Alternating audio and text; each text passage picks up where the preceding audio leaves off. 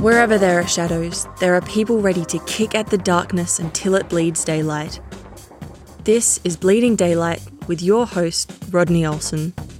Thank you for dropping in on Bleeding Daylight once again. I'm always interested in your thoughts and comments, so please connect with Bleeding Daylight on Facebook, Instagram and Twitter. Also, I'd really appreciate it if you could leave a rating and review wherever you listen to podcasts. Today's guest is a remarkable woman who has turned a traumatic upbringing into a life that brings love and hope to so many. I can't wait to introduce you.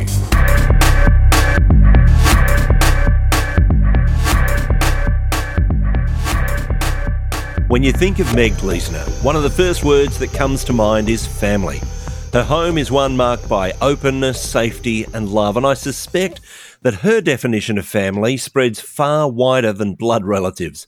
So it may be a surprise to find that her experience of family growing up was starkly different. These days, she hosts and produces the podcast Letters from Home. I'm honoured to have Meg join me as a guest on Bleeding Daylight. Thank you for your time. Rodney, thank you for having me. I feel so blessed to be part of all the great stories you're getting out there to encourage our hurting world. Thank you very much. I mentioned you growing up in an environment that's very different from the one that you and your husband have created. So let's start with where you grew up. Can you describe what kind of neighborhood you grew up in? Well, I went to about 10 elementary schools. So as far as the neighborhood, well, I'll tell you about my parents. So my parents met in Memphis at playing a game in college. They were playing bridge. And my dad thought, oh, she's really smart. And anyway, I think he lost some kind of a bet and ended up on a date with my mom. And they dated for a very short time. And then my dad ran into a telephone pole while he was backing up for a football catch, went into a coma. He had broken up with my mom. Just before that, my mom came and visited him, and then they redated again for a very short time, and my brother was conceived. So they married, both being Catholic, but their marriage was volatile and loveless from the get-go. And my dad didn't really grow up with a father. His father had abandoned him. He was very abusive. And then you add alcohol to the mix, and they had 3 kids in 3 years. And so their marriage started off really, really bad. My mom, because of the physical abuse, kind of went internal. And when I was 5 years old, they had moved to California, and my mom had tried to reach out to her family, but nobody believed her that she was being abused, which is really awful. And so they ended up moving to California with 3 kids, had a 4th in California. And when I was 5 years old, it was Christmas time, and my mom and dad were fighting. I only have 2 memories of when they were married, and they were fighting, and they were yelling, and they shoved us and sent us in a room. And I was sitting there on a bed with my brother and my sisters, and I could hear that song, that Christmas song, "Oh Tannenbaum, Oh Tannenbaum." And that's the only memory that I have of my parents' interaction together, and they divorced after that. Then I ended up living with my mom while my father disappeared for probably 5 years or so, didn't want to pay child support or anything, and just kind of adiosed. And my mom was trying to raise us on welfare and food stamps in California. You mentioned that no one really believed your mum's story of abuse.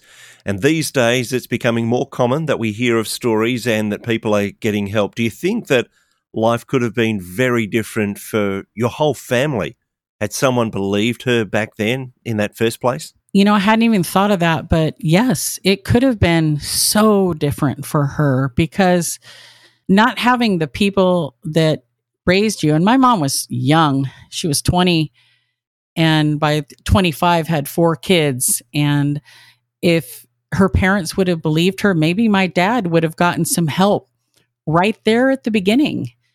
It could have been really different. Maybe he would have gotten the help that he needed. Maybe she would have had a completely different life. Maybe they would have separated. Who knows? But instead, it started 15 years of raging alcoholism for my father. And with my mom, we were on food stamps, and she was in and out of a lot of bad relationships. And because she was so kind of in her own world, we just were kind of on our own. And my mom would say that I raised my younger brother, and one of her boyfriends was sexually abusive to my sister and me. You add a checked out mom who has no way to deal with anything, and a really needy situation, in and out of relationships. And then my dad came back about 5 years after that, and he took 2 of the kids so that he didn't have to pay child support. And so I was left with a couple of siblings. My dad was kind of out of the picture. I don't remember a parent ever coming to a parent night or anything at school. I don't remember getting help with homework. I really hardly have any memories of my early life. And I think trauma plays a part of that. Another awful thing that had happened is that I didn't realize until I was my second year of college, and I had a flashback memory. And the flashback memory was being sexually abused by my own father, which is horrific. And to be able to process that. And so I just mentioned that because I think because of that, and the other thing with one of my mom's boyfriends, I think I hardly remember anything really before 5th or 6th grade, besides a loving grandparent, who came from Tennessee and would take us to Disneyland and that sort of thing. So besides that, it's just such a blur until I got a little bit older.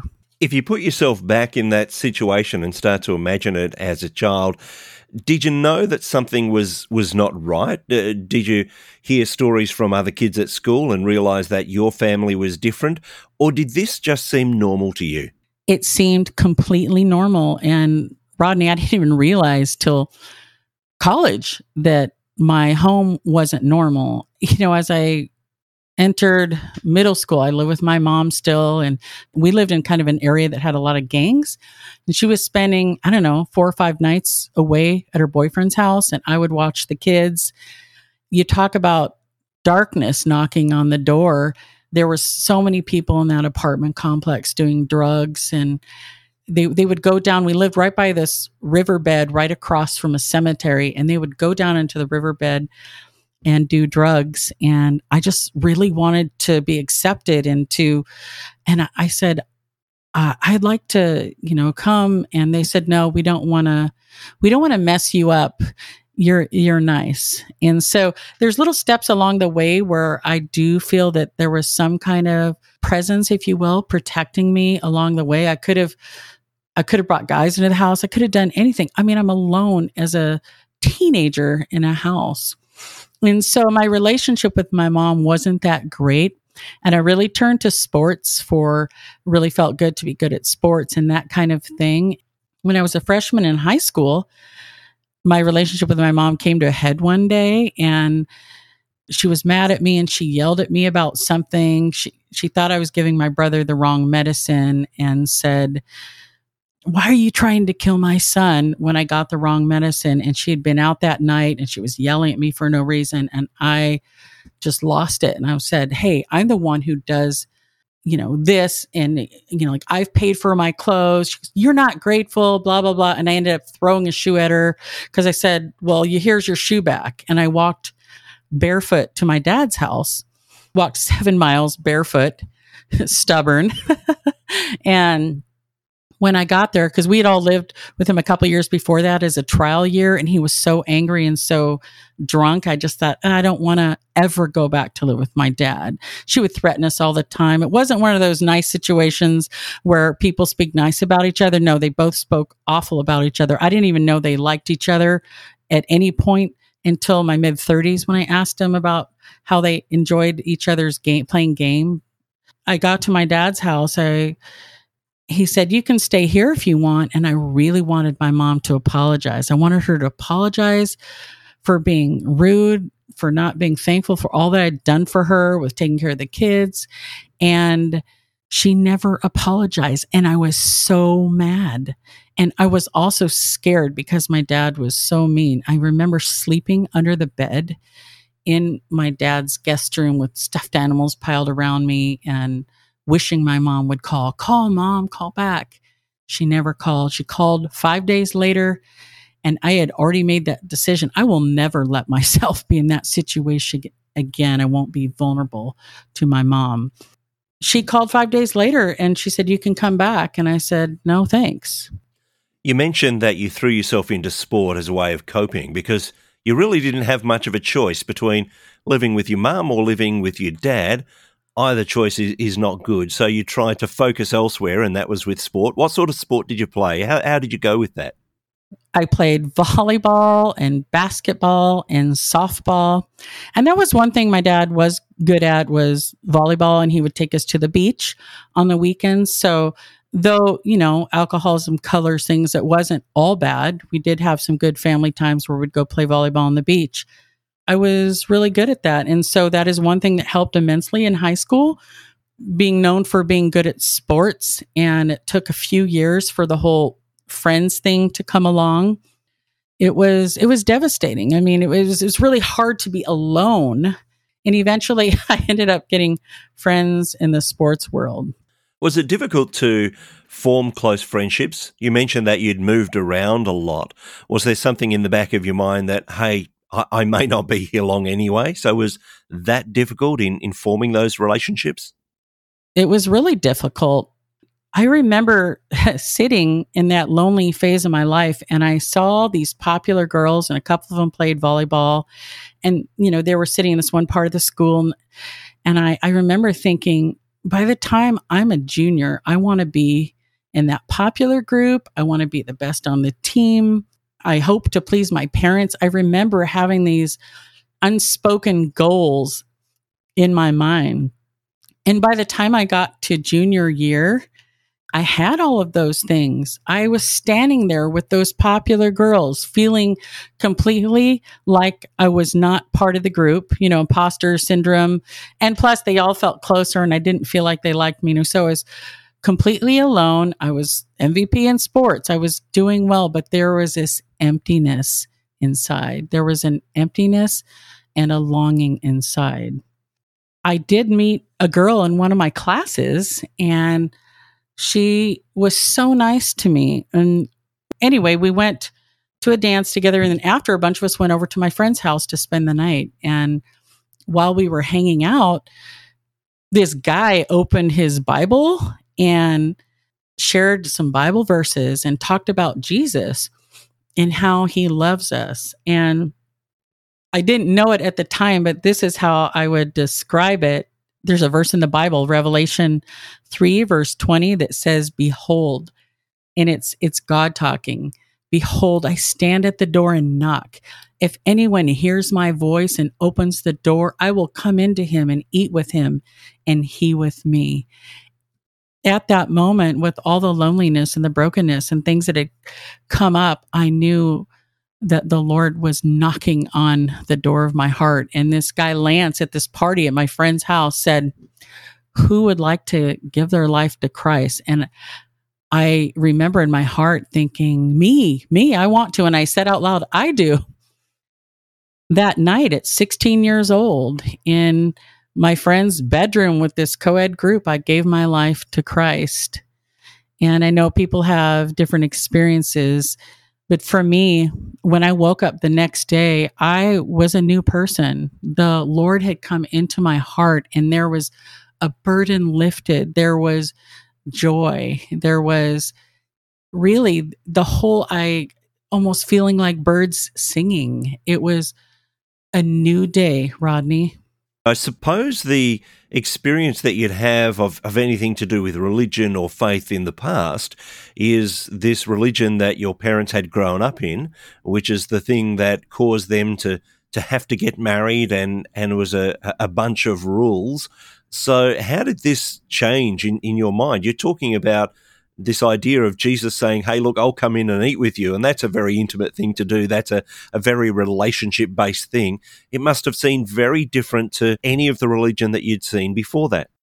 after my parents got divorced, we lived in Tennessee with my grandparents for a year and went to Catholic church every week and went out to brunch afterward. And that was really the only church exposure I had. I think my dad took his experience with the Catholic Church, and he felt like when he was in college, nobody had any answers, and then he just thought it was a bunch of BS. My mom, I think, felt abandoned, and I never went to church once growing up, so I really didn't have a frame of reference. But when I heard the Bible being read, there was something that sparked in my heart, and yeah, a little piece of me thought, this is too good to be true. I can receive Christ, and He's my Lord, and I can go with Him to heaven, and He'll forgive me for all my sins and cleanse me. It really seemed almost too good to be true. And it is not. It is not. It's the truth. I'm 53 now, and I've seen that to be true. Once I gave my life to the Lord, I thought I should probably tell my dad. There was a really dramatic situation that happened. So his alcoholism came to a head my sophomore year. He was dating my stepmother, and she would visit, and she gave him an ultimatum and said, you need to quit drinking or I'm going to leave you. And my dad was just devastated, and he locked himself in a room, and he had a harpoon. And who keeps a harpoon? He had a harpoon in his room, and he was threatening to take his own life.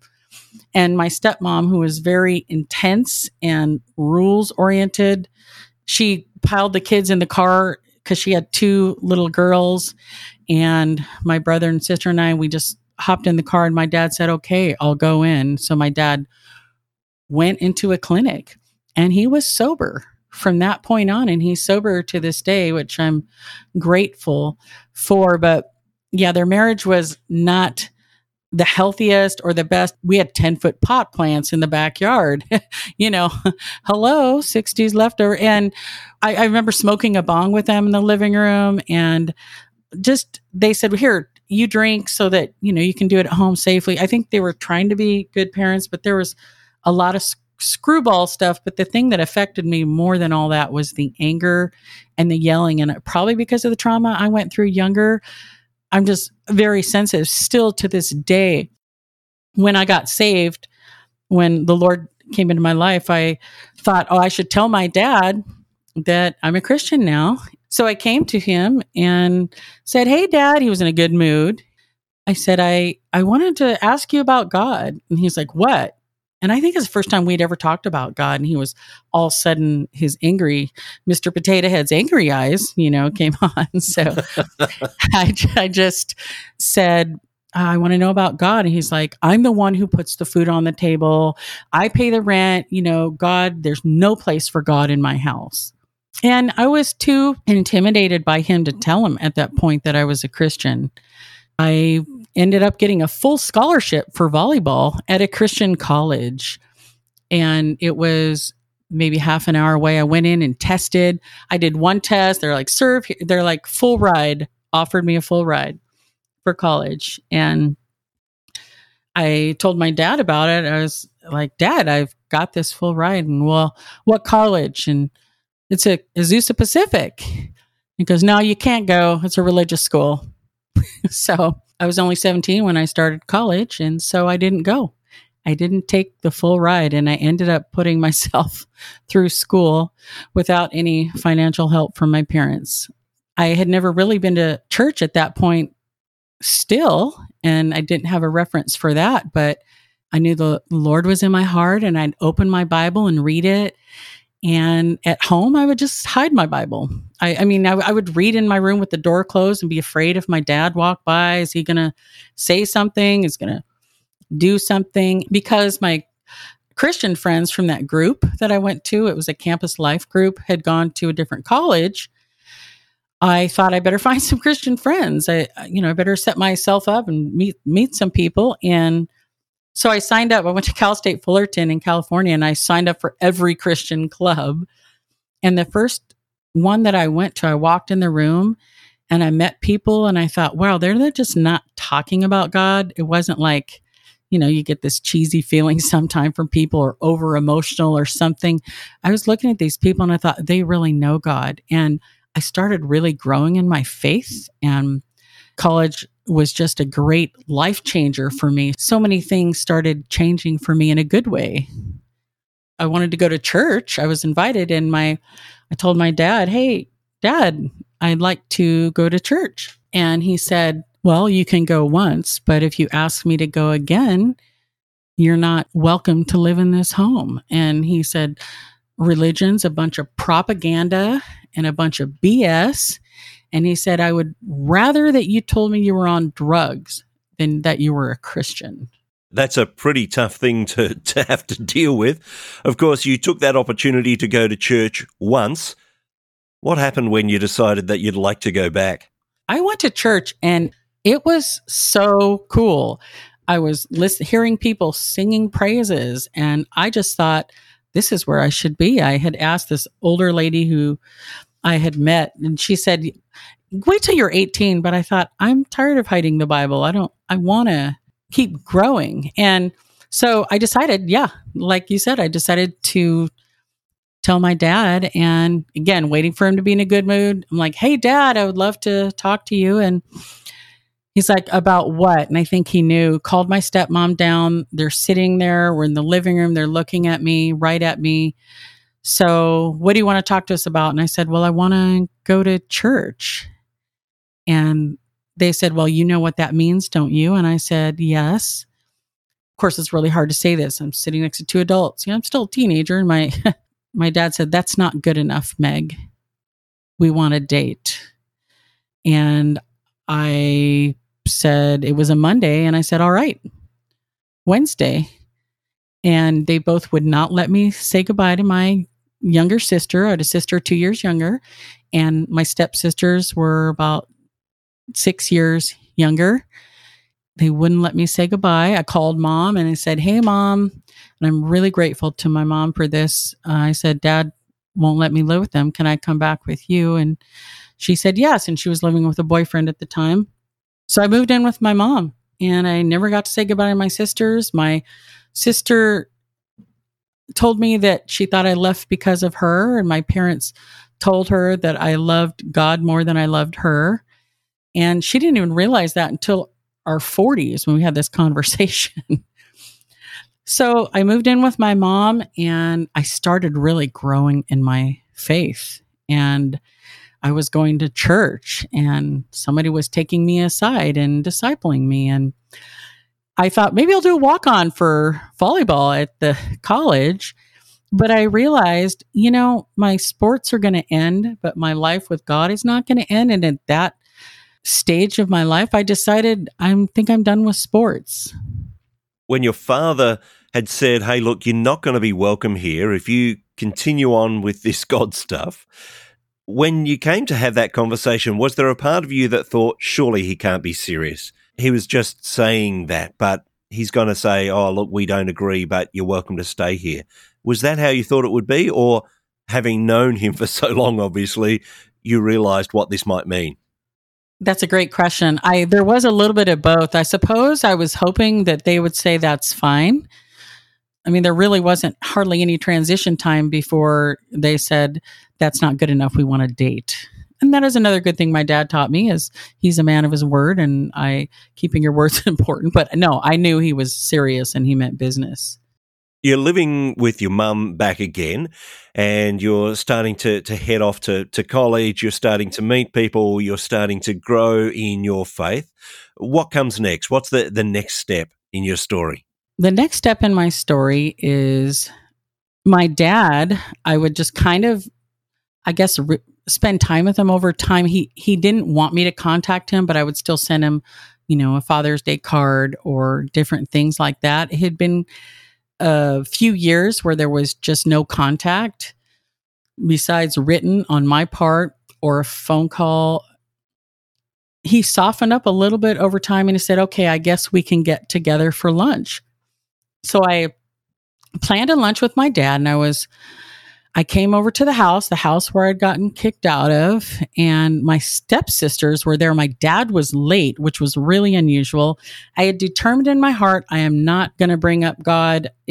I'm just going to sit here and, I was nervous, and I go inside the house. My stepsisters let me in, and I'm sitting in the living room with my sisters, and they look at me and said, "Meg, tell us about God. We want to know." And so, wow. Right? So I answered their questions, and we were having this incredible conversation, and they said, "I want to become a Christian." And so we planned in the middle of the lunch to go for a bike ride, which we did right there in this complex, beautiful housing complex. And they got on their knees in this park with their little bikes at, I think, 9 or 10 years old, and gave their life to Christ. That's one way one thing that happened. And I met my husband through that Bible study that I was going to.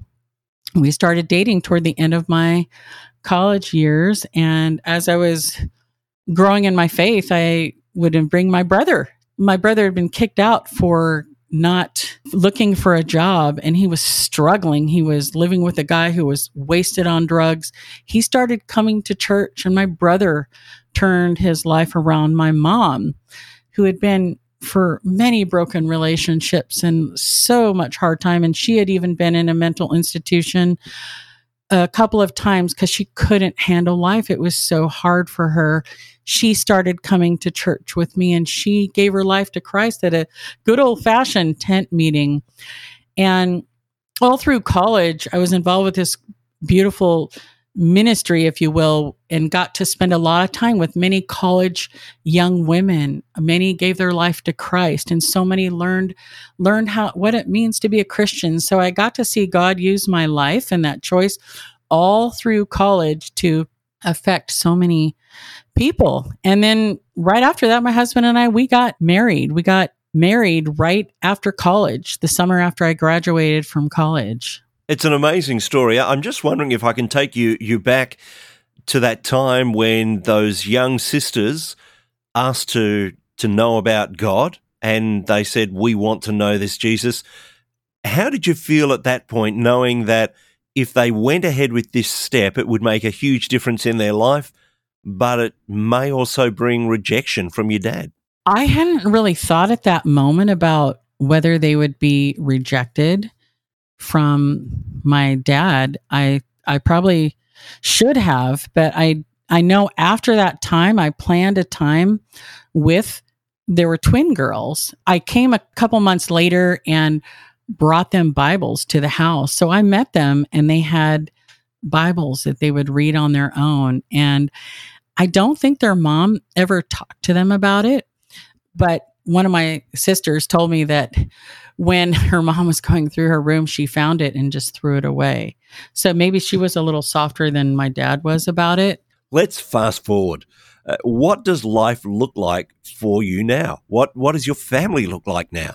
Well, my husband, Mike, and I, within a year of marriage, we're both two very purposeful people, and we got sent up from California to Seattle area to plant a church. And so that's how we got up here in the Pacific Northwest. We have, as of last week, heard that we have grandkid number 5 coming along the way. We have 8 children, and a couple of them are married, and we have 2 teenagers left at home. We have a senior and a freshman, and we're about to start a virtual homeschool. On a personal level, I'm a youth leader at church. I love working with youth, and we've had so many families live with us over the years. We've opened up our home to invite people in. One of the people that we've had come into our house more recently is actually my dad.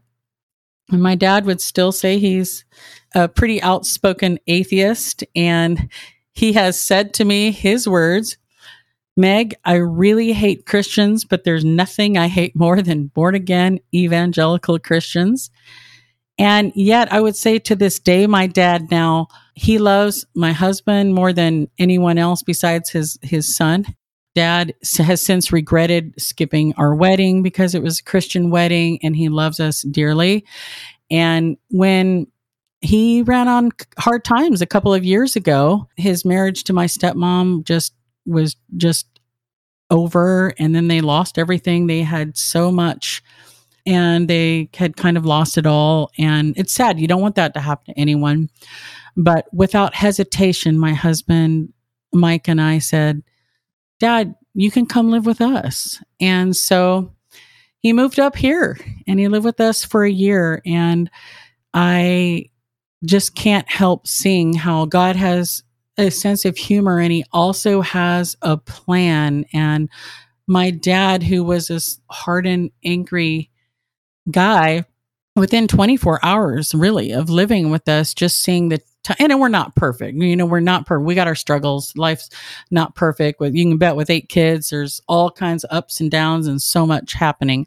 But seeing the love in our home, but I do know that we have a tone of love in our marriage, and with all the kids, that is the rule of our home. And so just seeing that and being here, I saw his angry stance with his chest stuck out. It just melted away.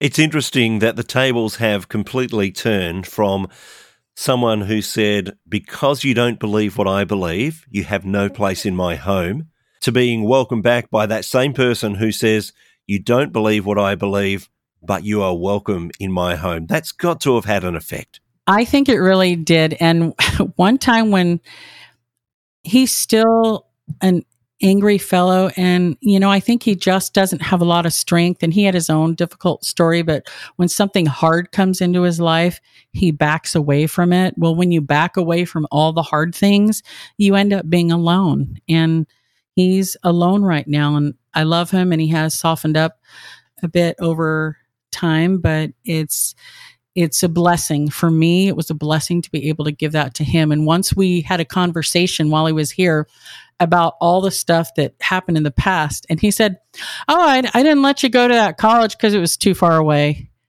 And I said, Dad, your response to that and kicking me out of the house, he said some other reason for it. I said, that changed my entire life. But he remembered it all differently. It was gaslighted. You've created this family home that is so different from the one that you grew up in. You've got 8 kids, and you've mentioned that you welcome a range of people in, and maybe you can tell us some of the people that have been welcomed into your home over time, apart from your dad. But was it difficult to be able to create that safe place, having not seen it modeled in your own childhood? It's a great question. What I haven't mentioned yet is probably the number. Oof, sorry, I'm getting emotional. Probably the greatest blessing in my life, Rodney, is my dear husband.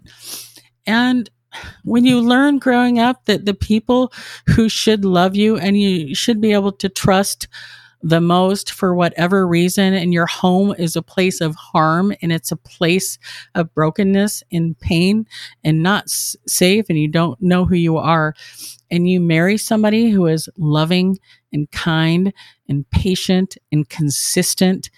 And I know everyone's got their own trials, but my marriage isn't one for me. We just celebrated 31 years of marriage, and I am so grateful for my husband.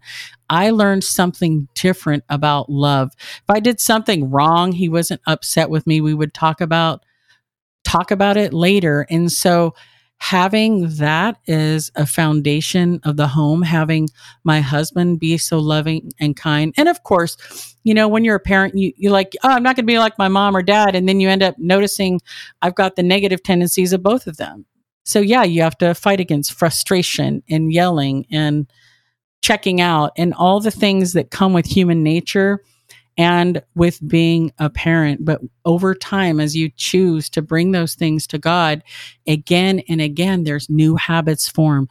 There's a new environment formed. There's a new things formed. And my husband and I have been very purposeful over time to set a direction for our home and to have values that we're working on with the kids, reading Like we read 7 Habits of Highly Effective People with the kids. What do you want your worldview to be? Well, how do you look at things?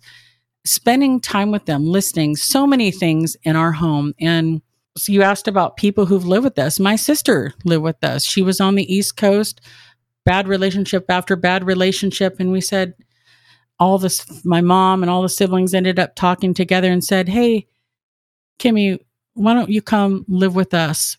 I drove out there. We collected money. We packed all her stuff and we drove her to our home.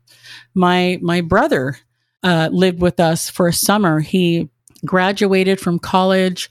He came up to stay with us and I knew he had graduated from college. So I threw a party for him, right? Just a normal thing you would do for someone graduating from college. And he said, Meg, and this is just about God and not about me, but he said, Meg, I've had more love in your home for 3 days than I've had my whole life. Can I live with you? And we said, absolutely. He lived with us for a year. We had probably 10 different college students live with us over time, males, and we teach them how to be young men until we got preteen girls. And then we decided, okay, we're done having young men. We've had families, a couple of families live with us over time. Once we even had a homeless person live with us. Oh, and we had a couple of Muslim fellows live with us too. Just kind of invited them in, Rodney. And I think that's one of the big problems in our world today is so many people, maybe they're overcome with their own weaknesses or flaws or just trying to struggle with life themselves or depression, but we don't open up our homes. We don't open up our friendship group. We keep the same little cliquey group, and there's so many hurting people around. I am sure it's not lost on you that your family life now and your home now is so different to what you grew up in. And by the sounds of it, you're offering that kind of love, that experience of what family could be to so many people. I'm interested, with 8 children, I'm sure that they're not all doing exactly what you would like them to do. How do you deal differently to what your dad did? How different is it the way that you treat your children when they don't agree with everything that you believe as it was to your dad? Well, you're a parent, Rodney, and you know it's a learning experience, right? It's a learning experience through every stage of parenting and dealing with, kids, teens that have different opinions. That's a different dynamic. And I will fast forward to having kids that are in college and post-college. For me, has probably been the hardest part because some of them they're choosing life and they're figuring out who do they want to be. And you quickly see that if you are still trying to parent them when they're trying to live their own life, right, then they don't want you in your life. Or you have a friend who starts being bossy with their grandkid and you see their kids restrict them from having any time with their grandkids. And you're like, I'm not going to do that. So I think what I have learned is to be a listener. Each of my 8 kids are different. They all have a different path. Some of them are embracing their faith wholeheartedly. Some of them are at different stages. And, it's true. You love them each the same amount. You can't love one more, or I don't love one more or less. And I'm learning, and I'm still learning how to come alongside them in their life to support them. And once you get that down, then you quit being so worried about all the choices they're making. So yes, I've had to learn how to deal with differences in a different way, and I'm still learning that. On top of all these things that you do, and we're all wondering now how you find time for what you're doing, but you're also, as I mentioned, you're producing and hosting your own podcast. Maybe you can give us a little bit of an insight into how that started and what it's about. My podcast is called Letters from Home. One thing that encourages me so much, Rodney, is when I hear stories like stories on Bleeding Daylight. I love the stories. I just listened to Shay's story today. So many of your stories have really resonated with me. And for me, when I hear great stories, and especially faith stories, it ministers to me personally. And I was thinking, if it means so much to me, the stories of people and lives that I know, maybe it would encourage and bless someone else. I didn't really even hardly know what a podcast was. And I Googled how to start a podcast. And when I was thinking about doing the podcast, so many faces came to mind of people in my life who inspire me. And so I'm working away on that list to get the podcast stories out to so many. And I have so many people on my heart. As you know, there's so many great stories in the world. And you get the opportunity to bring those stories to life. I'm wondering for those who you've interviewed and chatted to, have there been some who thought, look, I really don't have a story to tell, and yet you've been able to draw that story out that's been a blessing to others? For sure. I interviewed 11-year-old twins, and one of the girls, she started a cupcake business because she was downtown with her parents and saw a homeless man and he was hungry, and they're just kids, right? They're eating cupcakes, and Mom, can we buy a cupcake for him? And the mom went with it. Sure. And it turned into a whole cupcake business where they donate 10% to HopeLink to help with the homeless. Beautiful stories like that. My son almost died 4 years ago when he had encephalitis, which is an infection in your brain. He was acting crazy on his job. They thought he had a mental break. He was put into a hospital ward falsely.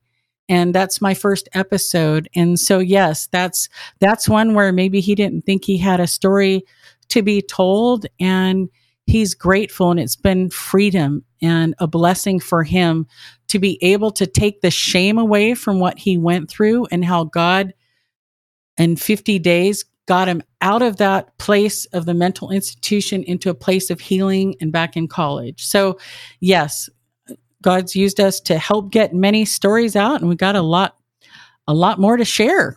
What I love about your story is it's this complete change of what was and redeeming it for what can be. And I'm sure that there's still plenty to come in that story as you continue to journey alongside others. We haven't even touched on the fact that you spend a lot of time discipling others and drawing them closer to Jesus, as well as doing that within your own home. But I just want to say thank you so much for sharing your story so openly and honestly. It's been a delight to have you on Bleeding Daylight. Thank you, Rodney. We'll just keep trusting that God's going to keep knocking down those doors of the darkness to get the light going forward to this hurting world. Thank you for listening to Bleeding Daylight. Please help us to shine more light into the darkness by sharing this episode with others. For further details and more episodes, please visit bleedingdaylight.net.